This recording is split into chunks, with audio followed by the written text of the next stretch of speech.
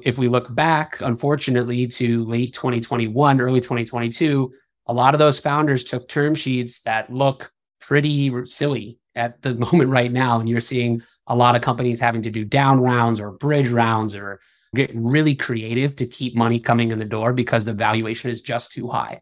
I think founders should, while they're shooting for big valuations, just keep in mind that you want to make sure you are right sizing the valuation to the growth of the business and the potential that you see.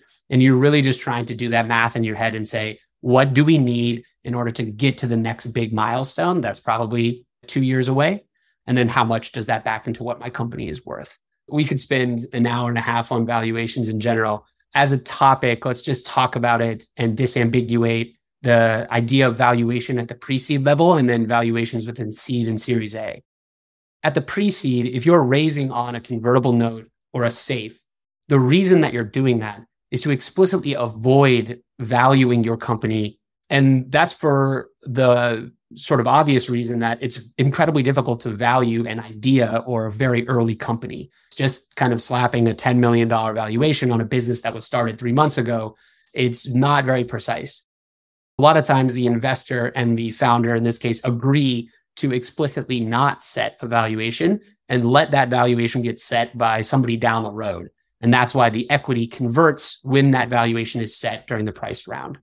Of course, you may hear from investors, yes, that's true, but if you have a valuation cap on your SAFE, you're effectively setting a valuation on your business. I can understand that argument, but it really isn't the same thing.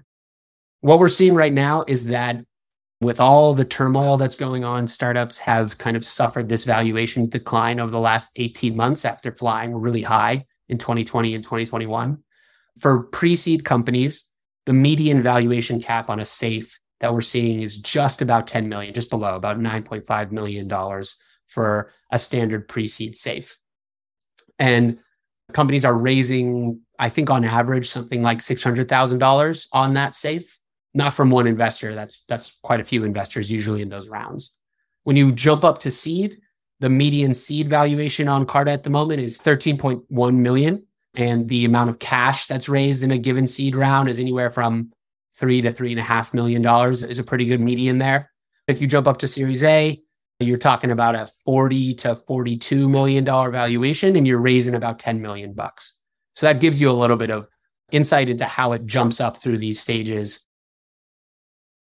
One big topic that comes up here that founders should be aware of is down round.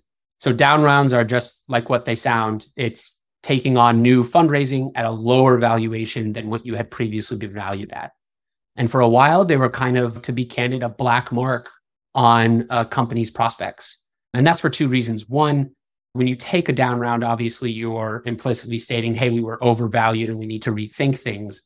But the hidden side of that is oftentimes you issued equity to employees and others at an inflated valuation. And so you have to go back to your employees oftentimes and explain to them that their equity is not worth what they thought it was worth. In fact, it might be that their exercise price is now higher than the fair market value of their equity. So they're unlikely to even exercise those stock options. And that's a really tough place to be as a founder. A good data point for you all to know is that close to 20% of all of the rounds on Carta in Q1 of 2023 were down rounds.